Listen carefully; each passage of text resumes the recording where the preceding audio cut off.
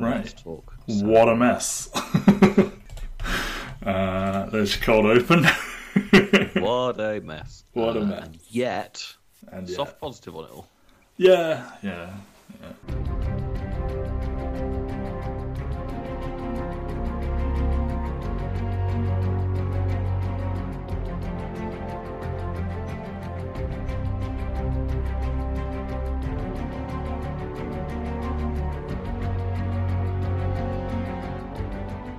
Welcome back to Ben and Matt's Marvelous Journey. This is a podcast dedicated to the history of the Marvel Cinematic Universe. We are looking at everything that came out in 2021. This is episode 32, which brings us to the Eternals. My name is Matt Waters. I am joined by Ben Phillips. Ben, what a mess.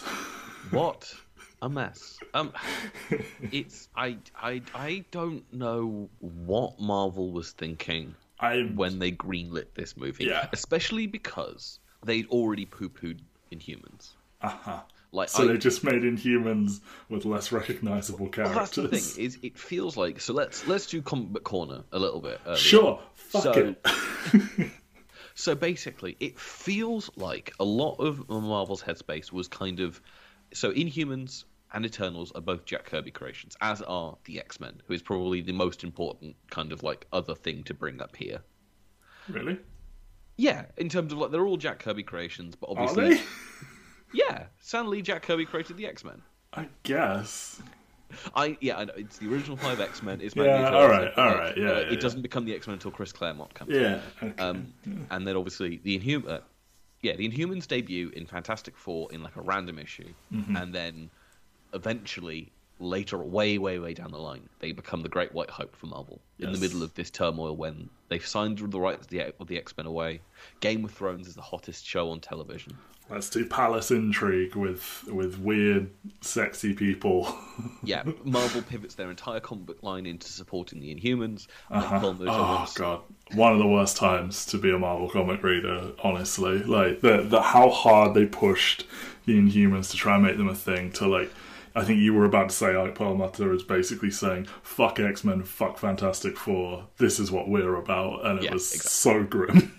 But the thing is, the X-Men were too popular for them to go away completely. Like, it was literally Inhumans versus X-Men, and, like the Inhumans, like, killed Cyclops for a bit, and stuff like this. I was like, what the fuck are you doing? You are poisoning your brand at this point. But the Fantastic Four fully go away. But the X-Men get to have like fights against the Inhumans, and then Disney buys Fox, and all of a sudden X-Men becomes the hottest Marvel property in the world, and still functionally is like the one that like every single time there's a new raft of announcements, everyone's like, oh my god, look at this hot new writer who's writing a new X-Men book. It's weird because, like, you know, we criticise all the time how often they go to a new #1, how often they reboot stuff.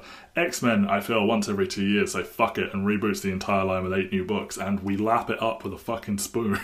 Yes. Because they get weird writers, and I like that. They do get weird writers almost all the time. But yeah, so that's kind of like the history behind this. And then this movie gets announced, and everyone kind of goes like, really? The Eternals? A cocky swing. Jack Kirby creates almost every single famous Marvel character. And if he isn't the co-creator, then Stan Lee is the other. Or Steve Ditko is the other co-creator. Yeah. Spider-Man. Doctor Strange. Have you heard of him? So Jack Kirby gets kind of like pissed off with how Marvel treat him. So he goes to DC and creates something called the New Gods. Yes. Which is kind of his calling card at DC. He gets to craft his own little tiny universe that then becomes the linchpin for the entirety of like DC's events. Is Darkseid and Mr. Miracle and all these characters and stuff like that. And people, it doesn't get the respect it does at the time in terms of like overall commerciality, and it kind of gets cancelled. But it has slowly become kind of like a cornerstone of all of DC's things. And it's, I'll say it every given opportunity, super fucked up they cancelled Tom King and Ava DuVernay's New Gods movie that they were working on because of how Darkseid appeared in the Snyder Cut, which is getting no follow-up whatsoever, so who fucking gives a shit? And, like, also, he kind of looks like a bitch in that movie because he gets taken out in seconds by, is it Ares? Yeah. And then just, like, he's sitting in a chair, like, I was like, oh, wow, you're scary. But anyway. So he basically doesn't. He gets to finish off his books, but kind of gets disillusioned with what he's doing over there. So he comes back to Marvel. Just does it again. Just renames it.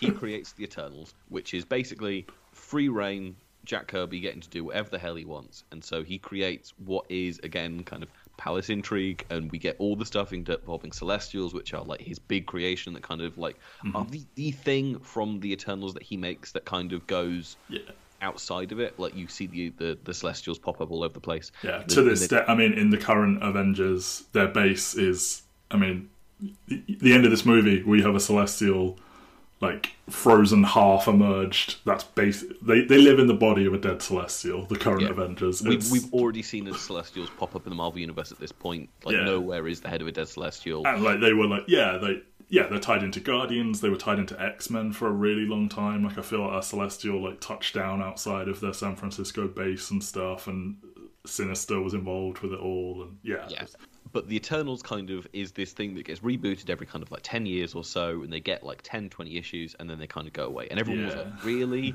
Like, the one, when they announced this movie, everyone kind of pointed to Neil Gaiman having done a run in the early 2000s for these characters. But really, there is, unless you read the original Jack Kirby run, which is only like 19 issues, there is really not much to go on. No. And they are more well known for guest appearances and for Jim Starlin, who basically creates a character called Thanos.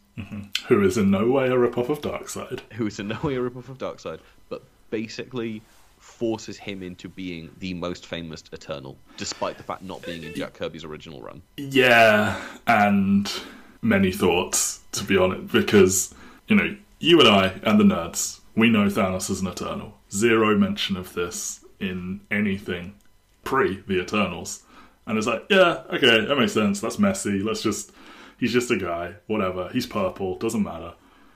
And it's like, okay, now the Eternals is coming out. That's interesting. And then Harry fucking Styles shows up at the end. As his brother. Star Fox, the rapist. There was a story where he makes people fall in love with him, essentially, and it was ruled that he had essentially raped many women. I think She-Hulk was the prosecutor and a victim. That's all fun. So yeah, Harry Styles has the lovely task of trying to play that. But yeah, he shows up at the end and explicitly calls himself Thanos' brother, explicitly calls himself an Eternal, therefore I guess Thanos is canonically an Eternal again. Which fucks up the line earlier on in the movie when Dane, played by Kit Harington, asks them, why didn't you guys help out with Thanos? And they're like, we don't get involved in non-Eternal stuff. But this Eternal sure got involved in some stuff.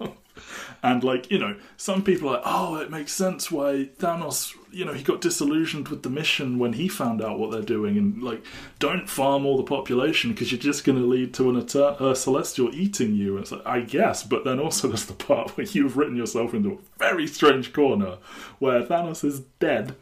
And you've just brought in a guy who's his brother, and I would be fascinated to see Josh Brolin and Harry Styles try to act across from each other. I will do, as a final little Comic Corner shout-out, Kieran Gillen is currently writing an Eternals run, which is genuinely really, really good. He's doing it with S.R. Ribic, who is the person who did Secret Wars with Jonathan Hickman. Really good, really interesting modernisation of the concept, and doing a lot of the cool Jonathan Hickman like data pages and stuff like that, and I'm really digging that. And it's just basically the idea is, what if the Earth is dying, and kind of speaks with like modern internet slang and stuff like that, and all very well and good. A lot more interesting take on the Eternals than this movie has, which kind of is kneecapped by the fact that, as we've kind of hinted at, it can't be X-Men. It can't touch on any of the things that you would touch on with X-Men in terms of being vilified or anything like that. And it can't do the kind of palace intrigue that the Inhumans TV series tries to do. Because there's no... Yeah, like, the Inhumans are a royal family. The X-Men are ostracized. Eternals live amongst people seamlessly and seem to have a pretty good time. And they have no hierarchy of any kind. Because it feels like... And I texted you this last night when you were watching the movie, and I was like, surely the logical take of this movie is, and it probably steals away from the X-Men and things like the Morlocks. Yeah. Like, if you did a Eternals versus Deviants, where the Deviants are like sentient beings, and you get into like the Eternals basically committing a genocide. Yeah, so like... the human race. I mean... Look, I think this one's going to have a really fucked up structure in general. I think we should just go to Villain Watch right now, because Crow, in theory, That's a really nice twist. Like, they're generic monsters, they've been designed to be indistinguishable from each other, so therefore they're not very compelling. And then you have Crow, who is evolving by absorbing their powers, and each time he absorbs one, he gets a little bit more human looking, and he learns to speak and stuff, and he's like, yeah, so we were built to be farmed and murdered by all of you. That's fucked up. I don't want a genocide, thank you. It's like, huh, what an interesting concept to not play with. And also, I was sitting there, and kind of to go back to Comic Book Corner, so the reason Thanos is a big purple weirdo, and his brother is just some dude, is he has, in the comics, what is called the deviant gene, which I think Skrulls have some of them, which is why they look very different, and like, anyone can have the deviant gene, it just makes you unusual, I suppose. Yeah, like in the Kieran Gillen comic, there is an entire city of deviants living underneath the earth who are a little bit kind of like they want to commit murders and stuff like that. Mm-hmm. But Thena in the comics at the moment is just sleeping with deviants because it's like, sometimes I want to kill them, sometimes I want to fuck them. Well, who among us? But yeah, so I'm sitting there thinking, oh, is this their out? Are they going to say Thanos basically murdered his whole cluster? And this is the final form of a deviant. But then they like, nope, fuck it. No, he's just an eternal. Screw it. And we've got deviants, and don't worry about why they look different. But yeah, ultimately Crow is fucking nothing. And it's wild because you went and got, is it Bill Skarsgård? Yeah, Bill Skarsgård voiced him, who obviously at this point is most famous for playing Pennywise in the It duology. You know, it's not like a huge name, but it's like, you know, it's someone who's good at being like creepy and stuff, and it's like, you know, you've come up with some form of a twist. Like, you know, we don't want to be hunted to extinction. We're not the real villains, even though we murder a lot of people. But then it's just like, whatever. What if Thena just killed him in a cave quietly, really uncompellingly? Yeah, God, it's so all over the place, and you know it's got one of the strangest endings they've ever done. It's got one of the wildest post-credit scenes, two of the wildest post-credit scenes, because you had the Harry Styles nonsense, and also Patton Oswalt is here as Pip the Troll. So, you know, you're bringing in people who are explicitly tied to Infinity Stones, and there are no Infinity Stones. And then you fucking move on to, like, the Black Knight is going to wield the Ebony Blade, and Blade is here, but COVID, so Mahershala Ali can't film anything, so it's just his voice, and no one knows what the fuck is going on. And it's after, like, a weird, what if they were just walking in the park and then a god appeared in the sky and took them away, and then end credits? It's like, what is going on? But it's fitting because the whole movie is so messy, and how it even got made is so bizarre to me that they signed off on this movie. 10 characters. Far more than the original Avengers movie. And obviously they've proven with each successive Avengers film that they can do more and more characters. Yeah. But none of them have had to do the job. No movie since Avengers, in fact, no movie they've ever done has had to introduce this many characters. But at least with the Avengers... Okay, yeah, Guardians is the first shout. But at least with the Avengers, most people know who the Hulk is. Most people have an idea who Captain America... You know, and by this point, they've all had solo movies. So even if you're living under a rock, you've probably seen a poster with Iron Man on it somewhere. That is the thing. The only characters who had to share a movie up till that point were Black Widow and Hawkeye. And they purposely fuck Hawkeye in that first movie by having most of the runtime. Yeah. But like everyone else in that movie has had some level of introduction. I think the only character we're coming in completely fresh to is Maria Hill. Yeah, and like, you know, fair point with Guardians. Like, that's an entirely new team of people who you have to get to know real quick. But Gunn has a pitch for all of them. They all have very distinct personalities. These 10 do not have very distinct personalities, and shockingly, the ones that do are the ones I like the best. But the interesting thing is it's very obvious that their personalities are supposed to be political points of view. Yeah. The thing is, they don't really have 10. No. Which in turn kind of fucks them in terms of like what they're going to do. So who is the them, Matt? Well, the them is a group of people who are not very famous, and Angelina Jolie, and Salma Hayek, I suppose. But even Salma Hayek is not like a put her on a poster and people will go see that movie. You know, you have Gemma Chan, who has, God bless her, and she's going to make it work in the MCU after, wearing the blue makeup as Minerva in Captain Marvel. Doesn't count, apparently. Richard Madden, those Game of Thrones people are not going to make it. Because Kit Harington is also in this movie and is very bad in it. Kamal Nanjiani, a guy that people recognise his face. And like, he's a talented man. The one that everyone kind of freaked the fuck out when they saw his abs, because obviously he's most famous at this point from doing Silicon Valley, where he's playing a nerdy coder. And then the picture came out of what he looked like. And it was another J.K. Simmons, where it's like, oh, you're too buff. You went too far. This is weird. And I'm a huge fan of the fact that he did that to play someone who shoots finger guns. Not even the strong guy.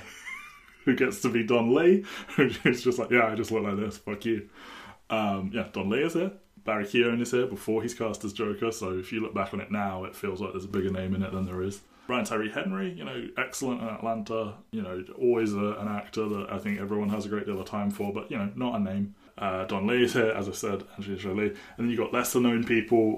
Lauren Ridloff is a legitimately deaf actress. I have not seen her in anything else. She's from The Walking Dead, I think, is kind of like her big credit before this. Gotcha. So, gotcha. Leah McHugh is Sprite. Never seen her in anything. She's, again, like the child actress who has just been in some things, but nothing kind of like is a calling card, really. Yeah, and then, Salma Hayek, Angelina Jolie, round out your 10. Kit Harington's supporting. Yeah. Harish Patel is supporting, and then, you've also got Arishem, Megatron from Beast Wars himself as Arishem. Good to see him getting work 20 years later. But you've got this superhero team of 10, and like, as you said, X-Men, the gimmick is there's a fucking million of them, but it works. They're an ensemble. You've got people who are like the main characters who are going to do the driving of the plot forward. You have the younger people who are going to flirt with each other, and it's all very cute in the background. And you just have a collection of oddities and for background scenes and single moment stunts and stuff like that. But what you have here is just it just doesn't work. And it's my catchphrase at this point. This should have just been a television show. 10 episodes, 10 characters, one viewpoint each. Same plot you could do. You could keep every piece of footage you have here and add some more, and you just reveal it slowly through who your viewpoint characters are. Yeah, you just do Lost. You just pick a person to be your flashback. What have these guys been up to since they broke up? Is the pitch for this, essentially. Yeah. And you can do, like, what are their reactions? You can have people coming in early, and obviously you can probably do it with this cast as well. Angelina Jolie's the only one who's a stretch who probably isn't really a TV person, or shouldn't really be doing TV at this point. No, but, with the way they film TV anyway, fuck it. But while none of those people are names outside of Jolie, they're all good actors, I would say, except for Kit Harington. And but that's fine, because he's not in the 10. And they're all interesting. And we have a black gay man in Marvel. We have the first sex scene in Marvel. It's so erotic. The movie shoots outside, like it does. This was shot on a real camera in a real place, and I suppose that bears mention. So Chloe Zhao is your director, Oscar winner for Nomadland. Had not filmed Nomadland. Nomadland was filmed after this movie, making this decision even stranger. 10 people, one of them famous, unproven director, in it's like 2.5 hours long. And then the screenwriters are all like, one of them has a Wikipedia page, and it's like for a documentary. Yep. So co-written by Zhao. Patrick Burleigh, who wrote Peter Rabbit 2. Okay. And is going to be involved in the Power Rangers reboot universe. Okay. And is allegedly writing Black Knight, which will presumably star Kit Harington, but lol, no it won't. And then you have Ryan and Kaz Firpo, who do short films and documentaries and get the solo story credits here over Zhao and Burleigh. And it's like, but what's Zhao going on? Also gets both a solo credit as a screenwriter and then a co-writing credit. So she has 2 credits on this movie. And what's going on? What is this? This movie feels like I do not understand how it got through the pitch process. I can understand why you'd be excited about the Eternals, but this feels like a movie where they didn't have a take going in. Yeah, and they've had success with an unknown property, but like Guardians is the blueprint for. But the thing is, Gunn has a take. Well, yeah, exactly. Like a blank slate can be amazing. Like he got more liberty there than he would have if he was playing with a known entity. And they had the same deal, but they have nothing to say. But I also feel like, obviously Gunn kind of comes in and kind of like doesn't really do much with what is established in the comics, but he is coming off of the Annihilation run is less than 6 years old at that point from the comic books. There is something that fans are clamouring for. Yeah. The Eternals, on the other hand, there hadn't been a book in a very there hadn't long been a time, book, yeah. and nothing that people were clamoring for. Yeah. And Neil Gaiman makes Sprite different. Ooh, wow. yeah, Sprite is the villain, I think, of his run. And I think that's where you get this sort of she is resentful of Cersei and is in love with Icarus and goes bad, quote unquote. I suppose is vaguely pulling from there, but it's such a weird one. And yet, even though this movie's a mess, and I don't understand why they made it, and none of the cast really stick out. No, if anyone went in on it, I'd defend it. Yeah, exactly. I would defend it for being its weird self. And I'm just gonna run you through now the Rotten Tomatoes scores for every single MCU project in 2021. Okay. WandaVision, 91% on Rotten Tomatoes. Sure. Falcon and the Winter Soldier, 86% on Rotten Bullshit. Tomatoes. Loki, 92% on Rotten Tomatoes. What was WandaVision again? 91. Okay, fair. Black Widow, 79% on Rotten Tomatoes. Probably better than Falcon and Winter Soldier, but still a deserved score. Shang-Chi, 91% on Rotten Tomatoes. A little bit high. Spider-Man No Way Home, 93% on Rotten Tomatoes. No comment for 2 weeks. Hawkeye, 92% on Rotten Tomatoes. No comment for a week. And What If, 94% on Rotten Tomatoes. Swap those digits around and then take a few off. And then finally, Eternals, 47% on Rotten Tomatoes. Fuck off. Fuck right off. It's aggressively fine. There are so many little things that are quite interesting. It just can't bring them together in a quite satisfying way. But it's pretty. Prettier than most Marvel. There are so many things where I'm like, huh, that's a good way to go, kind of thing. And show me more of this, and there's stuff going on. I mean, it's a gentleman's 6 at best, at best on a good day. But the thing is, I just appreciate all of the little weird idiosyncrasies of it. And those scores that I just listed off show very much two things. One is Rotten Tomatoes is shit for television shows. Yes. Should not be used as a metric for grading television shows. 86% for Falcon and Winter Soldier can fuck right off. Yes. That is baffling. Go to hell. What if you shut the fuck up? The highest rated project that Marvel did on Rotten Tomatoes last year was What If. Apparently. No one ever writes into us anyway, but if you really liked What If, please write in. I'd like to destroy you on air. Thank you. But yeah, the Eternals having the first rotten score for any Marvel project. It is the worst reviewed product that they have done. It is reviewed worse than Iron Man 2, than Thor the Dark World, than The Incredible Hulk. The Ant-Mans, Doctor Strange, Captain Marvel. I think I'd rather watch it than all of those. Yeah, and the thing is, I think I know why. I can understand it on a level of this movie is coming out at a point where, quote-unquote, legitimate critics have their knives out for Marvel. If you gave every single Marvel movie a bad review, you're not going to give this one a good one. Yeah. If you gave Far From Home a bad review and Captain Marvel and Black Widow and Shang-Chi bad reviews, this movie isn't going to turn your mind, essentially. Yeah. The flip side is, I think this movie lost a lot of the casual I only watch Marvel movie people. The ones who they see 7 movies in a year and 6 of them are superhero movies, and the last one is from a director of a superhero movie in the last couple of years or whatever. And I think they lost those people when it comes to that score, because that's the only thing I can think of in terms of it. And I understand people are going it's boring, nothing much happens, blah blah blah blah blah. But in terms, it is it is Chloe Zhao's worst movie by quite a long distance. Sure, but I mean, she's made 4 and 2 of them are really, really, really good. Yes, exactly. And I can also see this being critics coming in and going, "We gave you the Oscar for Best Director, 6 months ago. We do not want this to be your career. Yeah. We are going to stop this now. Snip this in the bud. You're not getting a sequel. You'll get the sequel. Yeah. We're not going to do that." And I think it's just that thing where it comes at the wrong point, where Marvel are a little bit weaker, and it's the combination of they've tried something different, but the thing they've tried to do differently is they've tried to make a prestige movie with an Oscar-winning director. I think you also can't ignore that we're now even further removed from Endgame. We've had a series of projects with side characters, people that are dead, so it's a prequel, or a weird side thing. And, like, you know, we're getting towards the end of the year of them coming back, and it's like, what is this? Like, you know, who are these people? Where are my famous boys? And yeah, it's so strange. It's just so strange. And it's another one where I was like, I felt compelled to go and see it because I could see the narrative in my head that in 2021, Marvel came out with a movie led by a woman. They came out with a movie led by an Asian American. And they came out with this, like, diverse cast that lacks super famous people and... Where their Superman is the villain.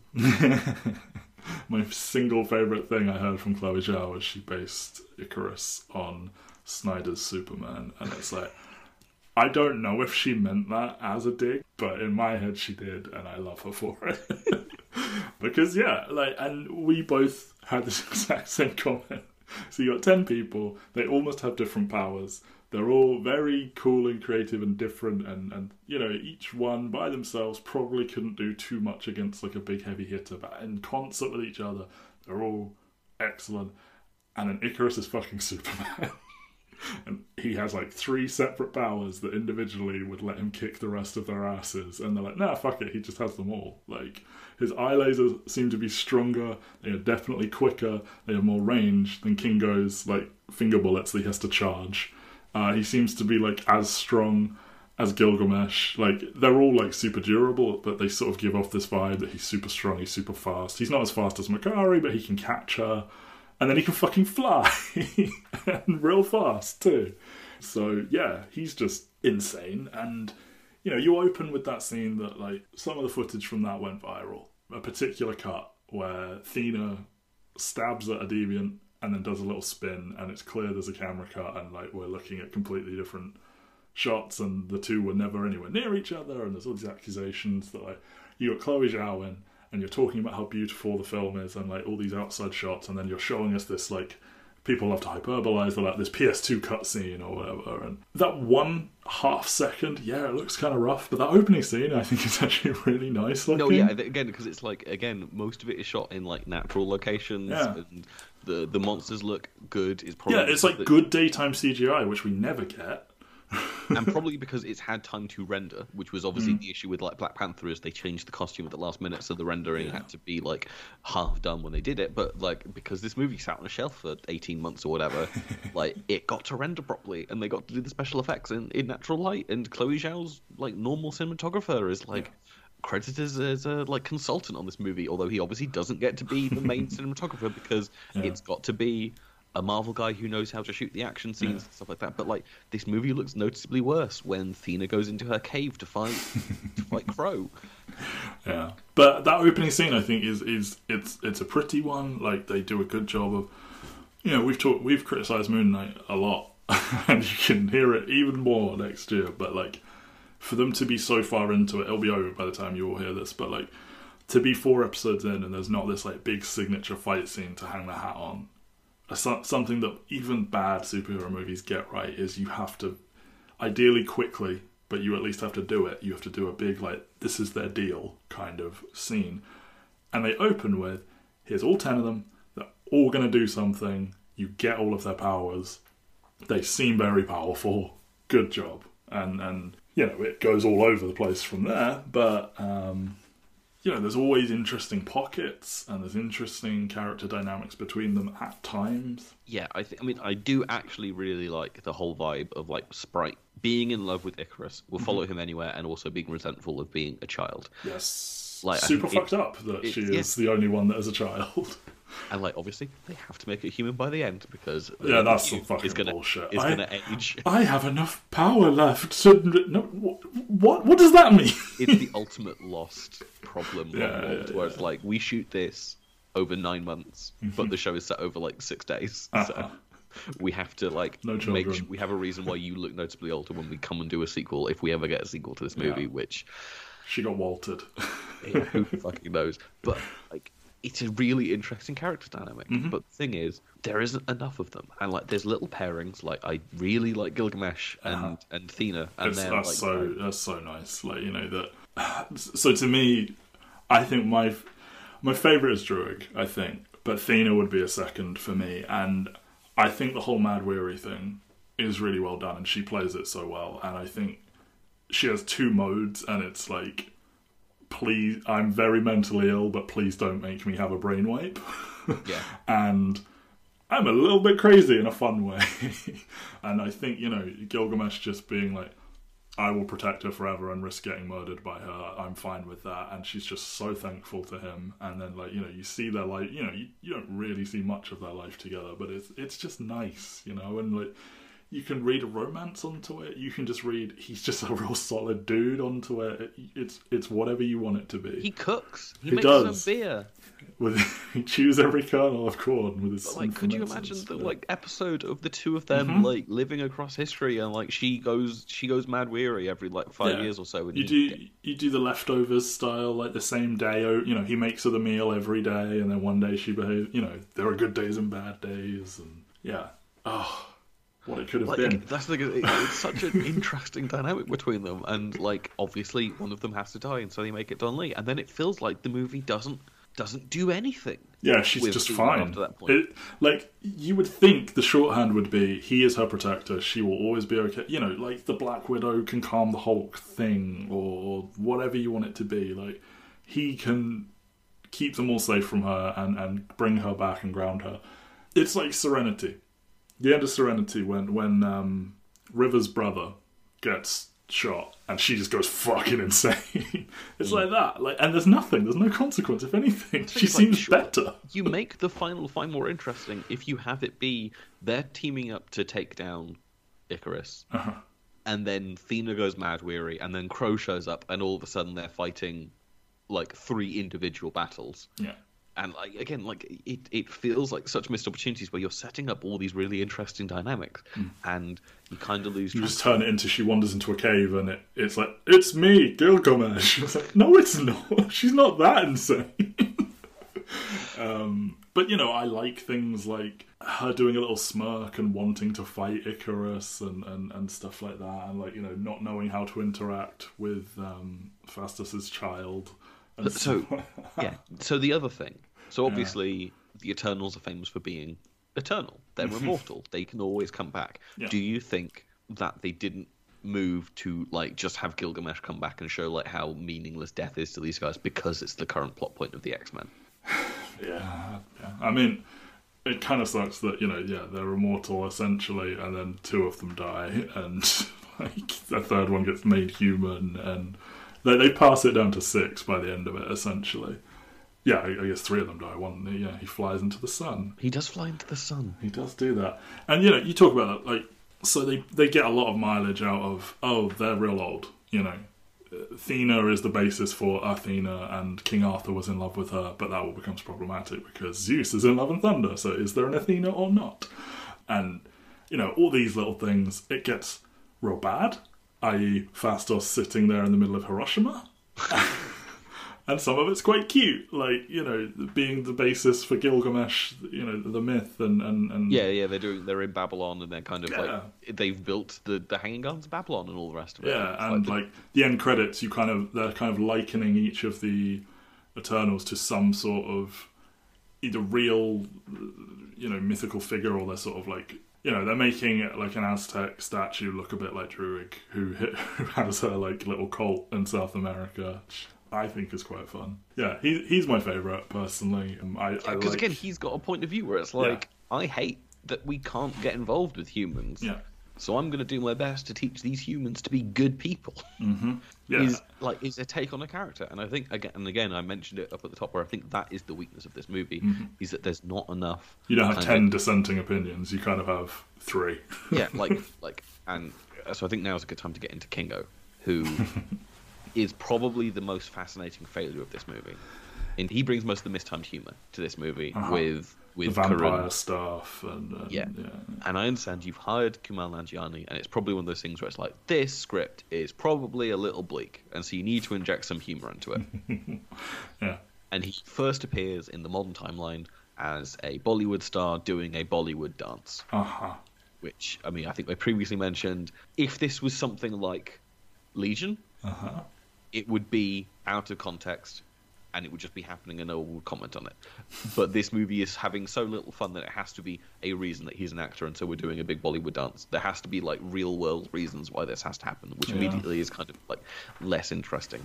And then I understand why they want a human with them, but it's just, it feels like a lot of the time where he's having this humor could be coming into him being kind of like, he is just kind of like blindly following leadership.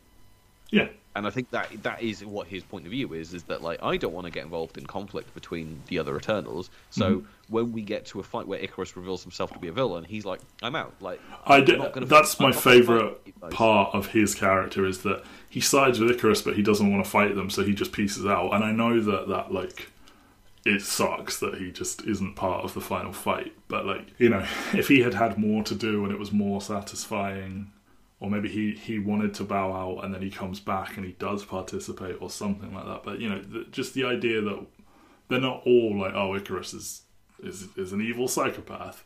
And, you know, there are sort of like subgroups of, some of them are better friends than others, and some of them may be romantically interested in each other and stuff like that. But I do think it's nice to have someone who's like, oh, I agree with him, but that doesn't mean I'm just going to turn evil and fight you. So, like, I'm just going to go sit this one out. And the thing is, it's such an interesting idea for him not to come back. I have to understand, they probably had a version of this scene where Kingo shows up at the end and snipes him. Exactly. He makes the kill shot or whatever. Yeah, and that has to exist. And I have to applaud them for going like, what if he doesn't? What if we take the risk to have it be something so narratively unsatisfying to just have a character fuck off in the start of Act 3? Yeah, I think that's why I kind of appreciate this movie, is even when the creative decisions don't land, they have gone for a reach. They have done something that you're like, I just have to stand up and applaud like the balls of making that narrative decision in a movie that costs this amount of money and is being billed as like the future of like a significant part of the Marvel universe. Yeah, like they're rebuilding Cosmic, like the Guardians have got one last one in them. You know, Captain Marvel has just started, and we'll get more characters to go with her. Thanos is gone, so you're going to need new space villains. You know, they explicitly like the Eternals will return, but I don't know if they will. I think some of them will come back. I don't think there will be an Eternals 2. Because, you know, you just mentioned the budget of this movie, you know, $200 million, makes 402. Again, COVID exists, but it came out in sort of like late October, early November 2021. It's the lowest grossing Marvel movie of the year. It's the last movie before Spider-Man, which is obviously the highest grossing movie of the year. Yeah. It's still in the top 10 worldwide films. Yeah, I mean, you know, everything's slanted because of COVID, but I would imagine even without this probably wouldn't have done that well commercially, because you don't have stars, you don't have known characters. It is a little bit droll, and like, they're trying to build something. Yeah, like you said, like what if Prestige, but also weird yellow lasers and stuff. And I appreciate that part, by the way, like the visual consistency of the powers between them all. Like it's a similar effect on all of them and all of their tech. But yeah, like you just can't get around the fact it's really long. It's kind of droll. People aren't famous enough, so on and so forth. Like, maybe this is them testing the idea that Marvel is the brand and Marvel is the star, and the stars are not the stars. Yeah, I have to assume you saw that awful TikTok that's going around at the moment, which is the person pitching, what if we just made Prestige movies but in the Marvel Cinematic Universe? Oh, yeah, where I feel he's sort of stealing a point I made where years ago I was like, what if they just made like a relationship drama between Peter Parker and Mary Jane? Just spice it up, make something a bit different. I understand that, like, what this person is saying will literally kill the film industry.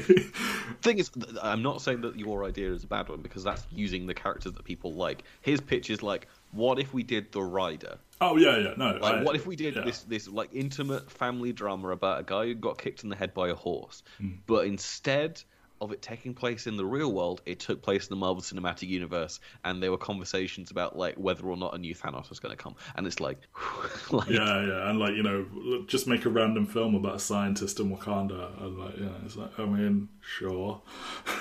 I'm asking, use the main property, but like, do a different genre, please. And this person is saying, what if every movie in existence had a tangential relation to Marvel? Like you didn't know it was in the Marvel Cinematic Universe, and then you're at a coffee shop and someone said, like, man, that Thor's really hot, isn't he? And But yeah, but again, like, I kind of like it. I will say the first time I watched it, I didn't feel the length that much. I've somehow seen this 3 times now. And it's when you get to the point of, like, there is an hour left and Fastos isn't with them, so I know there's a lot more to do, you know? Like, I enjoy most of the first hour. I think Kit Harington destroys everything. Like, you know, like, he's so bad, man. Like, I did like that they shot in London. I'm sure you did, because Like, they shot I know, where you used to live. But the thing is, I do also know that I think most of that reaction was coming off of the fact that Moon Knight was not shot in London, and I was like texting you, going like, Cersei and Stephen from Moon Knight work at different museums, but one museum is the actual museum that they're supposed to work at, and the other one is the National Portrait Gallery. Yeah, and I like that Cersei calls Charles Darwin Charlie, and, like, you know, you can read into that, you know. She knew him. It is weird that she's teaching like a full-on class in a museum. Though. I don't know what happens out. I know there are many rooms in the Natural History Museum that, like, are off limits to you and me. I don't know if there is a secret classroom back there, and some London schools get taught history or whatever at the Natural History Museum. I doubt it. I mean, having done school trips to museums, you just kind of like get led around a museum and like given maybe like a worksheet and gone like, here's 15 interesting things in this room. Can you find them all?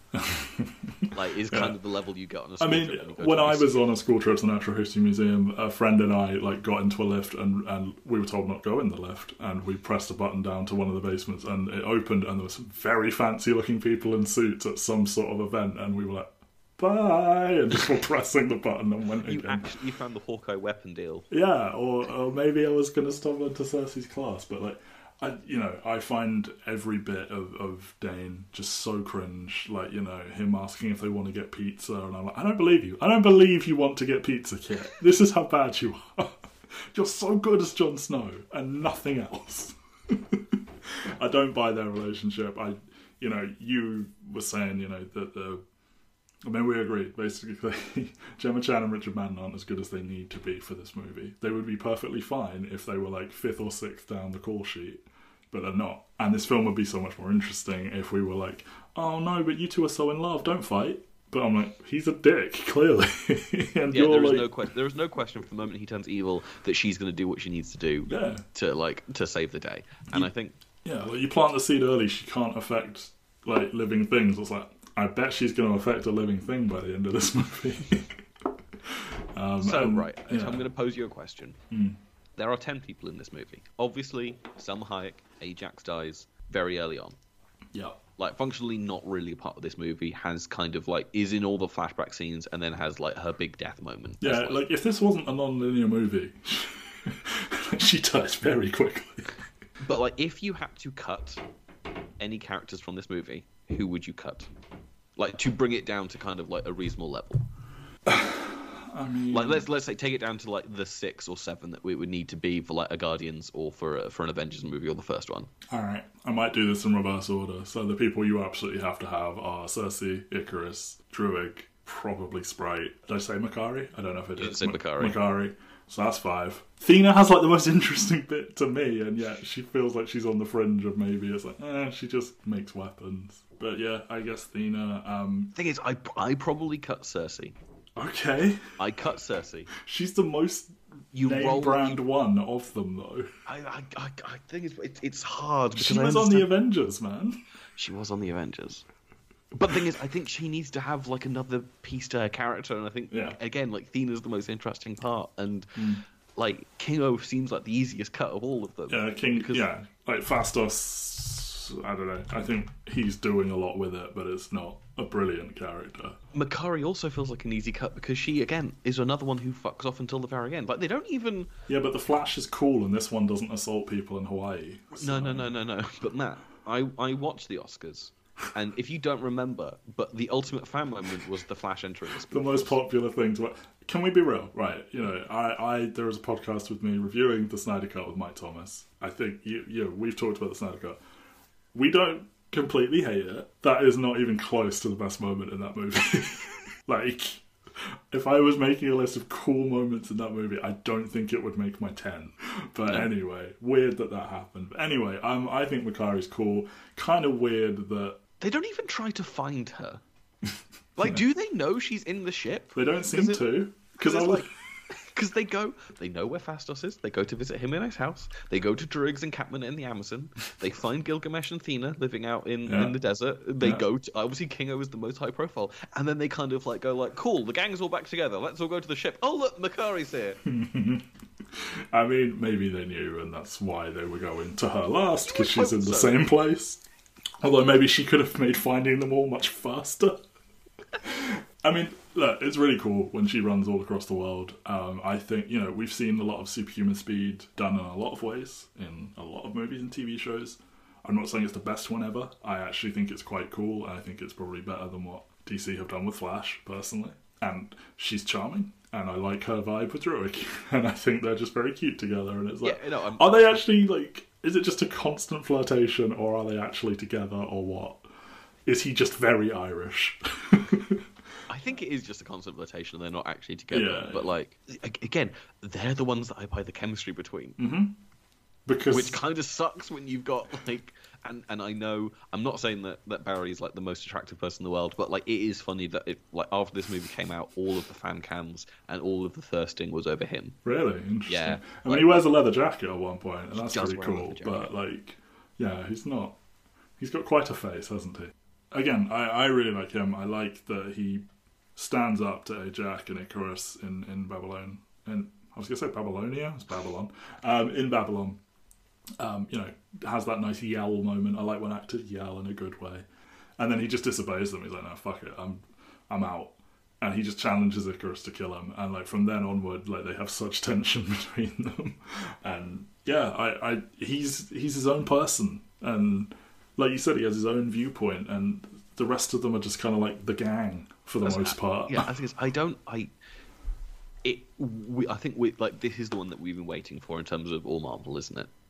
Like, we've been beating around the bush for a while that we knew there was another movie coming up where we weren't going to give out an all Marvel, and I was going to jokingly come into this and go like, well, Matt, I think Harry Styles should get the all Marvel. This movie. Yeah. I can't do it. No, you can't do it. You're right to not do it. I mean, I do genuinely think that Harry Styles... It's a cool casting. I'm like, all right. Like if they announced Eternals 2 and Harry Styles was the lead, I think that movie might make $1 billion. Absolutely. Didn't it actually... Because it leaked, like, really early. And then, like, weren't there reports... It leaked at the premiere, like, a week early. And I think there was so many One Direction stans who... like, fully were just going to see Harry Styles and were, like, buying tickets to go see the post-credit scene with him in. Imagine if half of the box office was because of that, and it actually was on track to, like, be exactly on budget. But yeah, I think you can't call it Eternals. Or maybe you can, but, like, I think you've got to dramatically reshape it, and I think you've basically got to hodgepodge together a team of cosmic heroes and include them. The end of this movie feels like they're setting up an Avengers thing. Like, a fucking Celestial appears out of nowhere and kidnaps half the team, and then Star Fox shows up. Star Fox, who is most well known for battling his brother and being involved in the Infinity Gauntlet and Infinity War and all the rest of that stuff. Yep. Like, most famous for that. It feels like they're building up to... Second most famous for that. But... yes. they're building up to massive fucking event. Yeah. That they're going to have to go rescue... like, the Eternals who were left behind on Earth. It's also incredibly strange to me they use this to backdoor... Like why is the Black Knight in this movie? Like, a big... I understand. They've been on Earth for a very long time. They have all this stuff with history. They even talk about, oh, is that the Ebony Blade? No, it's Excalibur. And it's like, I'm sure they will reveal one of them actually met his great-great-great-great whatever, uncle, grandfather, whatever. But very strange that he's even in this movie. I mean, that's the thing is, we're now reaching a point where, like, I will defend this movie. I don't think anyone stands out. No. It's setting up 15 different things, all of which are confusing. They're just spread too thin. Like, almost all of them have a moment where I'm like, okay, you've got something here. Go further. But there's 10 of them. And they're supporting characters and villains and stuff. There's just simply not time for anyone to stand out. And no. And you sit there and go like, okay, we're now setting up Midnight Suns for some reason, and we're now setting up Eternals 2, but this feels like we're going too big, and it should be Avengers 6. Uh-huh.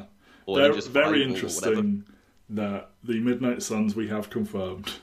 Blade has not made a physical appearance. Blade has not started filming, I don't think. Correct me if I'm wrong. It's filming very soon, over the summer, I believe. But it's taken up, they came out like, Mahershala Ali is going to be Blade. Cool, amazing. Takes a very long time to attach a director. Takes a very, they haven't committed to when it's coming out, anything like that. Haven't committed to what, is it going to be an R-rated movie? Is it going to be full of blood and guts, or is it going to be a PG-13 kind of vampire movie? Yeah, so you got him. He's a name, but he's not made a physical appearance, and he doesn't here. You have the Black Knight, who is in Eternals, which does not do well. You ostensibly are going to have Moon Knight, which is not a good television show. Does seem to be somewhat popular, I guess, because Oscar Isaac's hot, I guess. And some people are just like, oh, look, weird Oscar mental issues, I love it. Oscar Isaac is objectively good casting for that character. Yeah. The execution of the show has been woeful. Yes. So, we're batting 0 for 3 here, kind of, in terms of the membership. We might have Werewolf by Night. Werewolf by Night is cast. Yeah. It's filming soon. Uh-huh. I've heard rumblings that Ghost Rider is coming. Ghost Rider would be a logical... If we're just talking complete nonsense to you right now, Midnight Suns, they hunt monsters. They're all spooky people. It's all monsters and the supernatural. And there's no women there. But Elsa Bloodstone would be a good one. Elsa Bloodstone would be great. Don't know who you cast for that role. Nope. Quite a difficult one. You need to be a charisma machine. Maybe What's-Her-Face from Sex Education could be fun if you're going for a Brit. I guess. Emma Mackey could be a fun... Yeah. The Margot Robbie lookalike sometimes. Yeah. Anyway. We're now 3 movies deep, and all of them are setting up some nebulous concept coming up in the future. Mm-hmm. And obviously the Black Widow one has paid off already. We've had Hawkeye, and Hawkeye has happened, and it seemed to then turn into the Hawkeye and Black Widow new pairing that everyone's now really, really excited for. Yeah. You have Shang-Chi setting up Cosmic ? Mm-hmm. Something. And maybe it's all going to be tied in, and the Eternals are going to know what these weapons or things are. Who knows? What do they title Avengers 5 based off of the Celestials coming, kidnapping people at the end of this movie? It's going to be New Avengers, to tie us into Shang-Chi and this and the Skrulls and what's going on with Guardians and what's going on with Captain Marvel. What do you title that? Annihilation. I don't know. If they call it Annihilation, fair enough. But then there's an entire other fucking villain that they have to introduce to set up Annihilation. He's a robot bug man. He's great. Yeah. The point you were making is nobody here is making it on all Marvel. Several of them have strong moments. None of them have a complete 1 hour performance in them. Are any of them on screen for more than an hour? Probably, but on screen, almost definitely not. Yeah. Cersei would have to be the closest, but we have a spare. If we pick nobody from this, we have our two, we have Elizabeth Olsen, we have Sophia Di Martino waiting in the wings. Do we just commit right now to both of them? Those two. Fair enough. Those two it is. They make all Marvel. We covered if you want to look at the villain as Icarus, still not great. Probably better than Crow. If you want to look at the villain as Arishem, is he a villain? I guess, maybe. Okay. Cool design, but that's Kirby. The Celestials have always looked really dope whenever they're really, they showed really up. Cool. Just big space giants. They're really cool.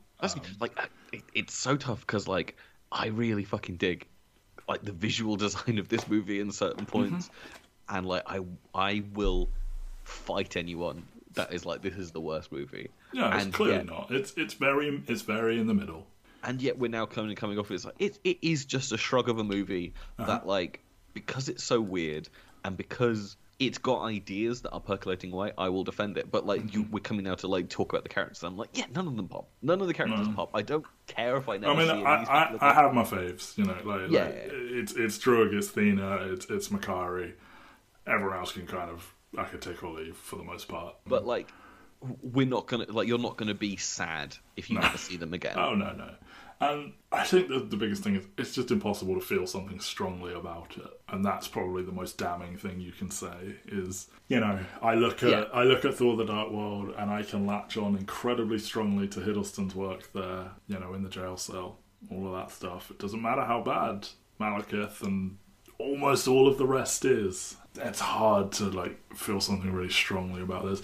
I feel kind of similar about Doctor Strange personally. I get people are really into Benedict, and I think that helps. and people want to like magic, but just it's so bland. And I'm really hoping that's not true of the second one, which again should be out by the time you hear this. Maybe we're right, maybe we're wrong. But Eternals, it's just nothing to like really, other than almost in an academic study sort of way, I can point to a half dozen scenes and go, yeah, that was interesting. There's nothing here I'm like, oh god, that scene in Eternals, or that aspect, that plot, that subplot in Eternals. The closest thing would be Mad Weary and revealing that they're all brain wiped and they're actually all millions and millions of years old, and Thena isn't hallucinating, she's just starting to remember because she's been reset too many times and some of the old memories are bleeding in, and they're basically saying she's insane, which, I mean, she kind of is, but that's the only thing in the movie that to me is something you could vaguely sink your teeth into, and even that isn't the most compelling thing in the world. And I'm not saying it's boring. I don't think it's boring. It's slow. It is too long. Like, you probably could make this closer to 2 hours. But, like, then I don't know. Like, the stuff you cut is the stuff that we kind of like. No, but you just make it a TV show and you further develop the things we like, and then you've solved this. The thing is, but then it doesn't look as good, and you probably don't get Zhao, or like... I bet she could make this look good enough. I think Zhao could shoot this shit out of the conversations. Like, I think The Rider is one of the best looking movies of the 2010s. Like, it is... Like, she knows what she's doing. She uses natural light so well. Obviously, there was the quote that went around from Feige when this movie was, like, in Can you believe this is a real location? Just... deeply, deeply funny that like he's like, wow, we shot outside. Yeah, and he was how weird is that? I mean, we've all sort of put our own inflection into how he said it. I'm sure it's just a dramatic misquote or something, but yeah, very funny that he's like, whoa, did you know we could shoot outside? But yeah, I mean, like she could do a good job of this being like an intimate character drama, but you lose some of the epicness of like visiting different points in history and stuff like that. But as you say, like, I would be really excited to see like a 40-minute episode of Thena and Gilgamesh living together, or even watching Fastos. Like, obviously, like his breaking point is after Hiroshima and dropping of the atom bombs, but watching him slowly come to love humans again, and like maybe he spends a lot of time in fucking San Francisco and is like there at Pride and like Stonewall and stuff like that, and you have like that kind of speaking of which, interesting to note, this is, as far as I know, the only time it's ever happened. They make 2 references to DC superheroes. They invoke both Batman and Superman, which, I don't know, kind of interesting. It's kind of interesting. Do you want to play a game? Always. Okay, I have got up the on-screen time for the 10 Eternals. Oh, okay. Can you, in order, say from top to bottom who has the most to least most screen time? Probably not, but I'll give it a go. Okay, let's give it a go. Cersei is number 1. 47 minutes, 39 seconds. Part of me wants to say Sprite as second, but is it Kingo? No. Oh, because he's not in the whole end, is he? Fuck. Is it Sprite? No, it's not. Is Sprite it Icarus? Is third. Sprite is third, 23 minutes and 51 seconds. Icarus is second, 35 minutes, 41 seconds. Kingo is fifth, 17 minutes. Druid? 55 seconds. Druid's got to be sixth. 7th, 13 minutes and 22 seconds. Okay. So you haven't got 4th and you haven't got 6th. Right. Makari's got to be pretty low. Oh, Thena's got to be... Thena is 4th. Yeah. 20 minutes, 53 seconds. Yeah, right.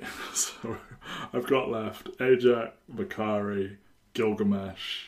And Fastos. Fastos has got to be the highest of those. Fastos is the highest, 6th place. Yeah. 16 minutes, exactly. Which obviously is a surprise because he's so late into the fucking movie, but then he kind of is he's the driving force. Yeah. I'm going to guess Gilgamesh is 9th, Makari is 10th. Makari is not 10th. Makari is, in actual fact, 8th. Interesting. 10 minutes, 13 seconds. Gilgamesh is 10th. Yeah. 9 minutes, 18 seconds. And Ajax is 9th. Ajax is 9 minutes, 50 seconds. Interesting. I mean, obviously, this is one of the things where, like, Gilgamesh being the lowest is kind of wild, considering he is like front and center for so many of those fight scenes, and like. But he's first to die. He's first. They don't give you they give you the tiniest cutaway to like his life with Thena. He isn't a huge participant in group conversations. It's kind of fucked up. He dies first, in my opinion. Well, that any of them die, to be honest. Yeah, okay. I knew he and Makari had to be low. Cersei is obviously number one. It's actually kind of surprising Icarus is second, and that's kind of bleak because, like, a huge part of his role is he has to stay in the dark a little bit because he's secretly the villain, but then he is the entire final fight. He is the reveal with Ajax. He comes to save them in London. You have to have the flashback to their wedding and their sex scene and stuff. Yeah, okay, I see it. Is he dead though? Obviously he flies into the sun. That seems fairly, like, final. Yeah, anyone is not dead if they so choose. Yeah. But I think so. I don't think he did anything to move his standing in Hollywood. You know, like, The Bodyguard, very popular because horny mums are quite an audience. But yeah, nobody has come out of Game of Thrones in very good shape. Emilia Clarke is trying and kind of... None of them have had, like, a project, though, that they can pin their hat on. No. And weirdly, Sophie Turner seemed like if those X-Men movies had stuck, she might have been the one. But, like, nope, they're all gone. Yeah, Kit is awful in this. I don't think Richard Madden is bad here. It's just this needs to be... You need to surround him with much better people to make that work. Because I get the characterization they're going for of, I think Cavill's Superman, but, like... You have cast all these charismatic actors, and, like, the only scene they really get to be charismatic is that dinner table scene. Mm-hmm. Yeah. And even then, that's just kind of discussing Marvel Michigos, isn't it? Where it's like, well, I can lead the Avengers, and Thor used to follow me around when I was a kid. Yeah, that's an interesting one. The Thor one. Yeah, like, when you actually just let them sit and talk together, oh, look, this is actually really good and fun. Yeah, the Gemma Chan, Richard Madden romance, you don't buy it.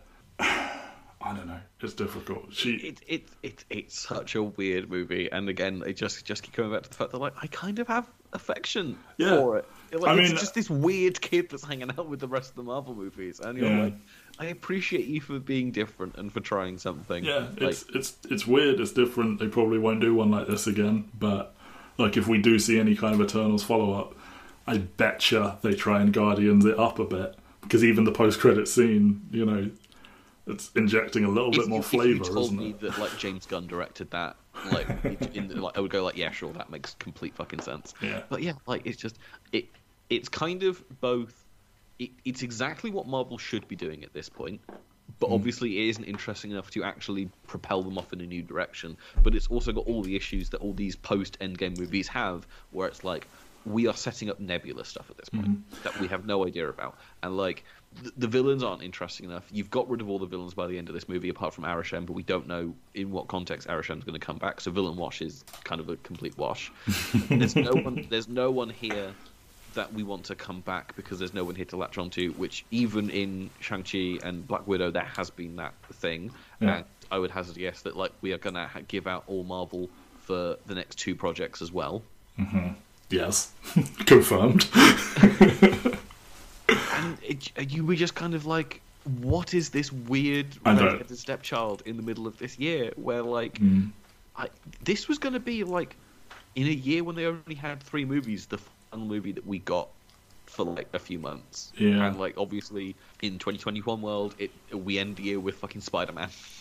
Yeah. I would say if you sandwich this in between 2 monster hits, people might have been more forgiving. But, like, in theory, Shang-Chi was kind of a hit, and Spider-Man was a huge hit, and yet that didn't help. But maybe it's because, you know, Spider-Man isn't main Marvel in some ways, and, like, Shang-Chi, as I said, is kind of a measured hit, and Black Widow was not well received, and there's no plan for the future. Like, you know, if you...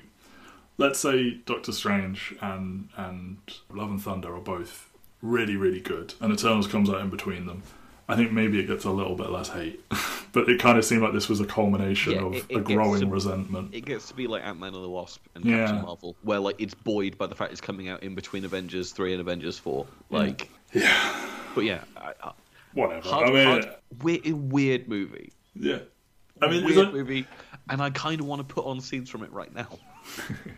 I mean, you know, I've had a podcast like this where at the beginning you're like, yeah, no, it's alright, it's good, it's okay. And then you spend like an hour trashing it. And you're like, but again, it's good, it's okay. Yeah. It did win the Glad Media Award for Outstanding Film Wide Release. Right. Probably because of, like, the only gay movie. Kiss, yes. Yeah, make it a TV show. Show me all their weird little families and supporting casts. Have them interweave. Show me flashbacks of what they did in history, what they did while they've been broken up, them all meeting again, what that means. Oh, this is kind of shitty. I'm now looking at what the Glad Media Awards for 2022 were for the film. So it beat, everybody's talking about Jamie, The Mitchells vs. the Machines, Tick, Tick, Boom, and West Side Story. 3 of those movies are way better than Eternals. Yeah. Alright, well, look, we can't sit here being like, you know... No, I mean, that's the thing. It's a fundamentally weird movie where, like, describing the plot is kind of pointless. It's kind of pointless to go character by character because some of the characters are so ill-defined that there's no real point to them. And it's just one of those things where, like, I am baffled that it got the negative reception it does, even if I understand why it would be eternal for people. I just don't understand why this is the one that everyone's, like, knives out. I think people are just getting a bit antsy for, like, I need a big... like headline hero movie. Yeah. I need to know who's the next big villain. Film Twitter has obviously completely turned on Marvel over the course of the year, and then this one is like, this is one of our people making one of these, and they're like touting how pretty it is, and then look at this 1.5 second clip, this looks like trash, let's go in on it, kind of thing. And I'm not saying, you know, I'm not going to be one of those people that's like, no, all Marvel movies are like Oscar worthy and all that, but like the venom has increased over the last year, I would say. Yeah, like it's fully knives out, but it's like, again, when I read the Rotten Tomato scores, I'm like, this is the one, like in comparison to Black Widow, What If, and Falcon Winter Soldier, and I understand all 3 of those have some level of comfort, and this movie is like throwing you into a swimming pool and going like, fucking, you got to win the Olympics. Within like 10 minutes. But I'm like, what a metaphor. Yeah, I might use that in future. Okay, well, there you go. It's weird. We kind of like it. It's by no means the worst thing they've ever made, but that's what some of the scores say. Speaking of the future, we will be back next week with Hawkeye, I believe. It is Hawkeye, right? We're doing Hawkeye because we're going by premiere dates rather than finale dates, because obviously... Right. Hawkeye ends after Spider-Man. Right, okay, so Hawkeye is next week. Spider-Man will close up our look at 2021. I'm excited to do Hawkeye again. It's fun. It's going to be the Florence Pugh, Haley Steinfeld Power Hour. And we're going to talk all about Daredevil Season 3 next week. When we talk I'm planning on watching all of it, in between me binging Twin Peaks and Twin Peaks The Return. Okay. No, that's not going to happen. I'm not going to watch all of fucking Daredevil Season 3 in what between. What a weird thing to do in between those two things anyway. Anyway, that is next week. Yeah, get your bowstrings ready and fire an arrow and... Excelsior. Bye, everyone. Excelsior, bye. Bye.